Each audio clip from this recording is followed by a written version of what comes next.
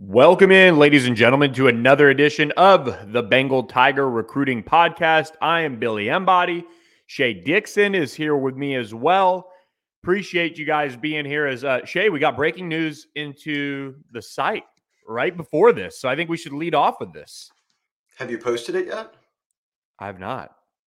3,000. We're gonna call us the Misters 3,000. 3,000 subscribers on the Bengal Tiger. We've hit the threshold. It's now on to 4,000. We're not stopping. We're not satisfied. It's kind of like LSU with the SEC West Championship. They're not satisfied. They're going for that the official SEC championship in Atlanta. So big news. That's what we wanted to break. We can end the pod right there. But wait, that's it. There's more. That's it. We're going to give you guys a lot more recruiting talk than talk about us hitting a big milestone on the side, of course. And we lead off with really a guy who could be a crown jewel of the class if LSU is able to make waves with its official visit this weekend. Jordan Hall, a guy who is in 5-star range out of the state of Florida for on-3, defensive lineman out of Jacksonville West Side. He's set to make his official visit to LSU this weekend. And look, you go into this one, Shay, he's got a top 5 of Alabama, Florida, Georgia, LSU, and Ohio State. The Tigers have some ground to make up here. It's not that Jamar Cain hasn't recruited him hard. He's done just that. And that's a part of why he opted to go ahead and give LSU one of these official visits. But the Tide, the Bulldogs, those have certainly the attention of Jordan Hall, especially as of late. We'll see if they can really, change things up with a quality official visit this weekend. They'll have plenty of time to give attention to Jordan Hall, one of the top uncommitted defensive linemen in the entire country. Yeah, and I do want to say thank you to everyone who signed up. Big shout out to all the members out there. And if you listen to us on YouTube or Spotify or Apple, Billy's got his Founders Club hat on. Just $1 for the year. Everyone's jumped on board. You get the free hat. But if you do listen to us on the platforms and you're not signed up and you want more from us with the site and everything like that, feel free to join on, man. We're growing quick and smash the subscribe button on YouTube. I know Matty B always wants us to pump that up. So follow us on YouTube, Spotify, all those platforms. And we're rolling. As for Jordan Hall, the lone official visitor, he had said he was going to come in. Now LSU has locked in those plans and confirmed it. I think for me, I look at it almost in a way like Samuel Mpemba, who recently dropped a top group coming out of IMG. It's felt like everybody just thought Jordan Hall was going to go to Georgia. And now he's dragged that out into, I'm into Alabama, I'm into Florida. I'm going to make an official visit now to LSU. Bama got their official visit in, I believe it was October. Now LSU will get an official visit. Then Florida will have an official visit coming up in December. He hasn't locked in a date for Georgia yet. But everybody presumes he'll make an official visit there. So I'm with you. I think outside looking in, right? And I'm not even sure I would argue that they're not fourth or fifth, kind of in the middle to back of the pack. But this late in the game, a lot of that just hinges on an official visit in terms of if you can make that jump. You get to spend 3 days on campus with the staff. You get to have your family there. You get to sit down and go through positional meetings where you get a feel for the depth chart and how they want to use you. And then you get to meet with Brian Kelly and just kind of get a feel for the direction of the program. So certainly big news. Like, Billy, I don't think if LSU was 6-4 right now that Jordan Hall would be popping up onto campus, even though Jamar Cain's done a great job recruiting him and all these D linemen that we're going to talk about. But I'd have to think that their success is keeping them in it with some of these fringe guys late. Yeah, I completely agree. And look, Jordan Hall is going to get plenty of attention. This isn't necessarily going to be your biggest recruiting weekend of the year. It is senior night, but it's also an 8:00 home game against UAB. And there are certainly, other games out there too that these prospects will hit. A lot of these guys that they would have wanted on campus just came in for LSU, Alabama. So we'll see who pops up on campus this weekend. Jordan Hall is going to get a lot of time with the staff here. He actually said, told us in an interview that, look, they want more guys like me. More guys like Harold Perkins, more guys like Mason Smith. Those are the guys that Brian Kelly and Jamar Cain are kind of using as kind of the, hey, we need you in this program. So they're pushing him that he's going to have early playing time available with Jacqueline Roy, Jaqueline Roy potentially leaving the program to go pro. That's something we're watching. They're still going to need to replenish this defensive line. And as far as physically ready to go, Jordan Hall is probably right there with Deshaun Womack, as far as those guys that are. So Jamar Cain continues to swing big. Shay, one of the big questions we get on the board all the time is defensive tackle. And we're going to focus a lot on defensive line in this podcast overall, from the edges to the interior. LSU's continuing to put the press on a few guys to flip. Who are some of those that stand out to you right now as the calendar is now fully into November and early signing period is a month and a week away? Yeah, I think people, Billy, have asked a lot about defensive tackle because they see the edge rusher commitment list far outweighs the one guy they have committed as kind of a pure D line, could play DT type of player. And that's Deron Reed. He's ranked number 60 lineman in the country by On3. He's been committed out of Georgia. All signs look like he's going to stick. So that's a massive addition. Let's start there. Two spots above him, number 4 overall, is Jordan Hall, who right now is a top 30 player. That would be in 5-star range. So you're talking about a really big visitor there. Another 4-star, and you've done some updates on him, is Amari Washington out of Arizona, who Kane has kept lines of communication open with. He's committed to Oregon, but there's some thoughts that maybe he could get back to Baton Rouge before all is said and done. And then there's others, even that fit into the edge rusher mold. You've got an update coming on Jaden Wayne, who's committed to Miami. A number of guys that Kane has just recruited all along, whether they were uncommitted or committed. I'll say this. You get Mason Smith back.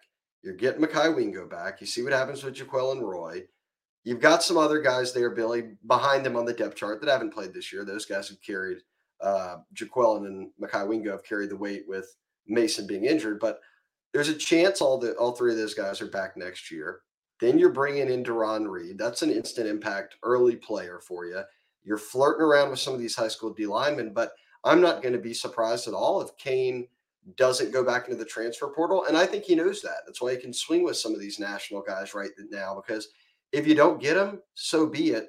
You can go back into the portal. And if you're lucky, if you do your due diligence, you land another Mekhi Wingo, who was an all SEC freshman at Missouri.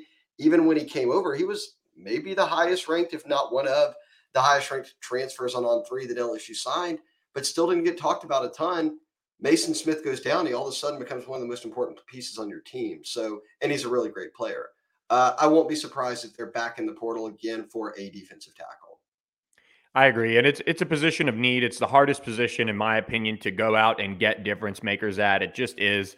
Whether it be guys that are ready to go physically, like Jordan Hall, and the competition is as tough as anyone or anything out there, or you're projecting a guy like Deron Reed to go out and, I saw him and he's 280 pounds, but he honestly looks, he's got about the same size to him as Deshaun Womack in a weird way. He just carries 280 that well.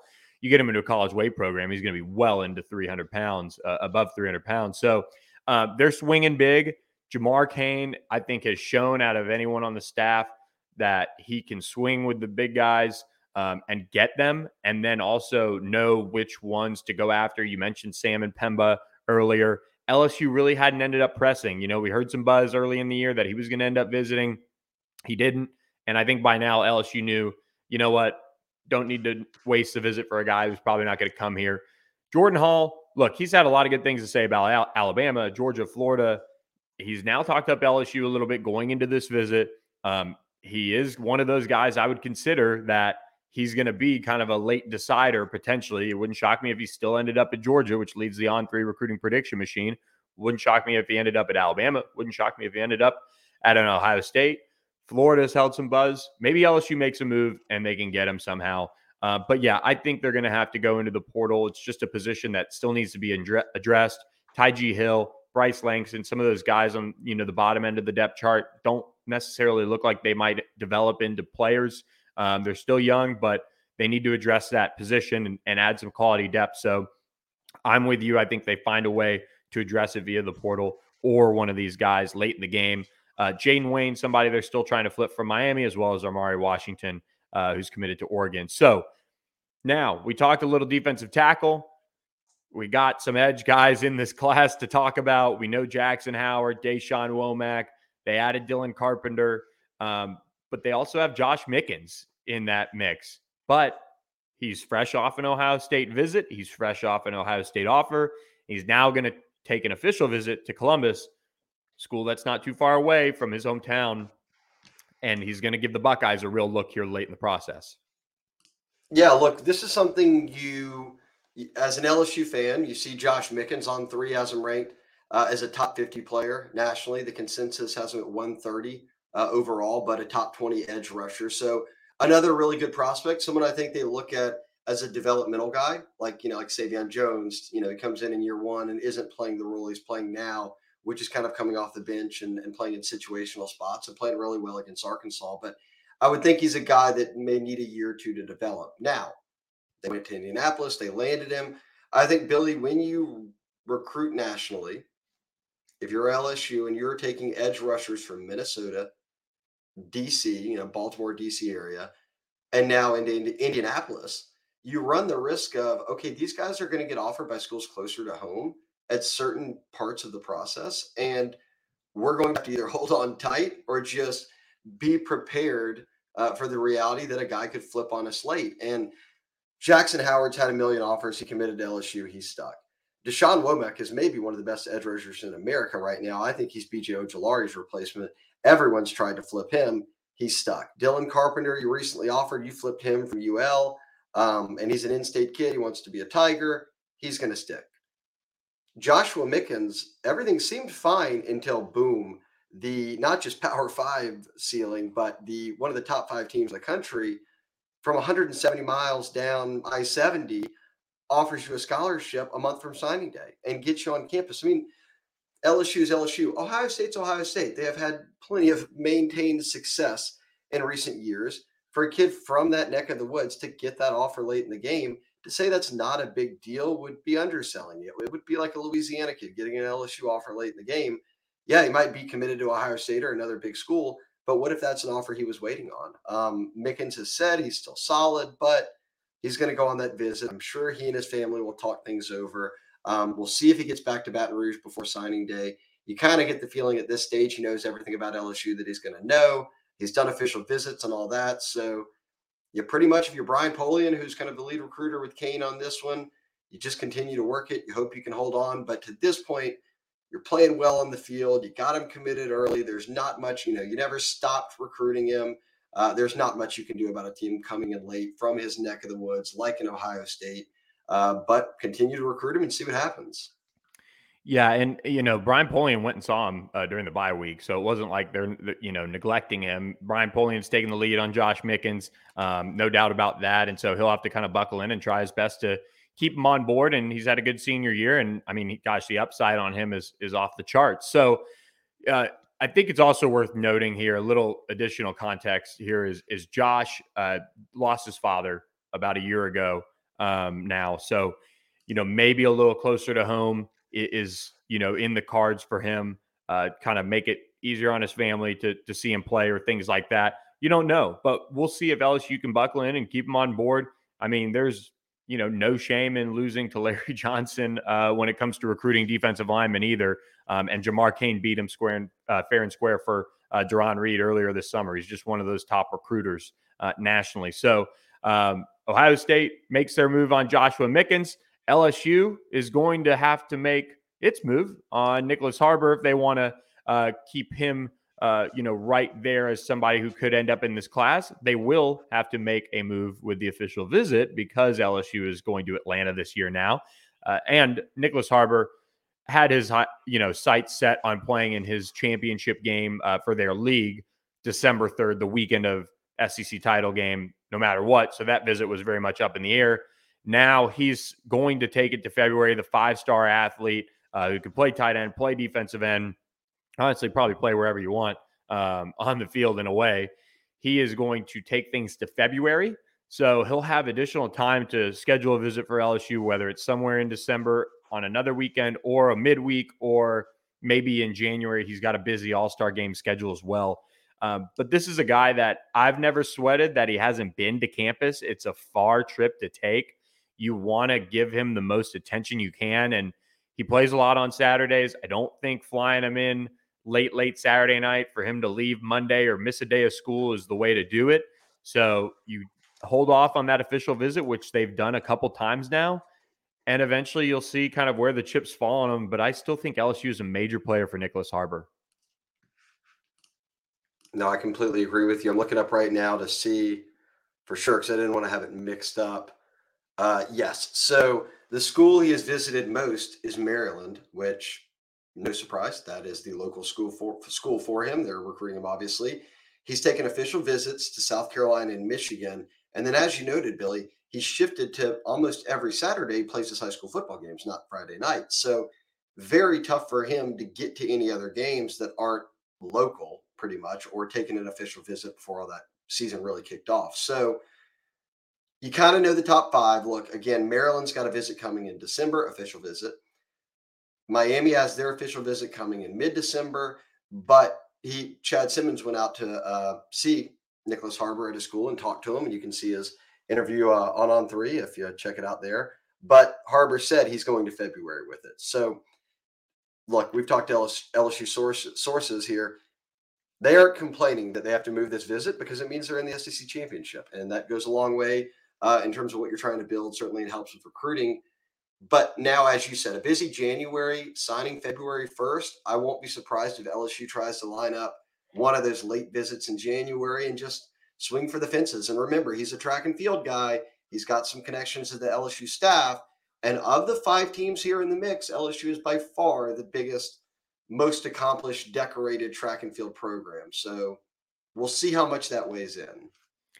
Yeah, I think it's I would think it weighs pretty heavily here. I mean, he has Olympic aspirations, and if you have those aspirations, why not set yourself up with the best track program?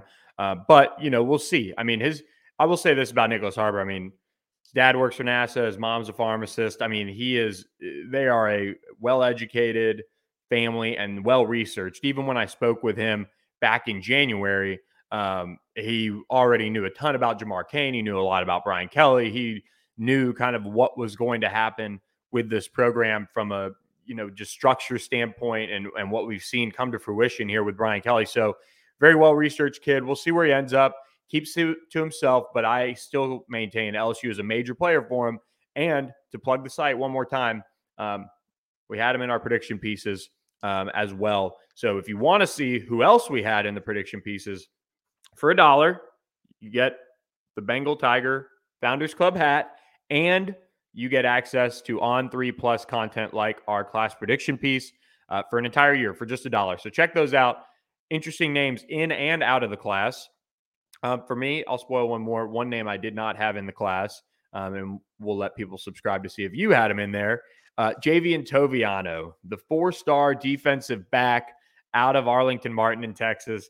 Again, call me gun shy, call me whatever. I just haven't heard enough yet for me to say I'm going to lean into the buzz and go ahead and predict him in there. I know it's not a RPM pick. I probably should predict him in there, but I've been so against predicting him to LSU just yet that I didn't want to lean in and then, basically call it and say it's over. He's going to LSU at the same token.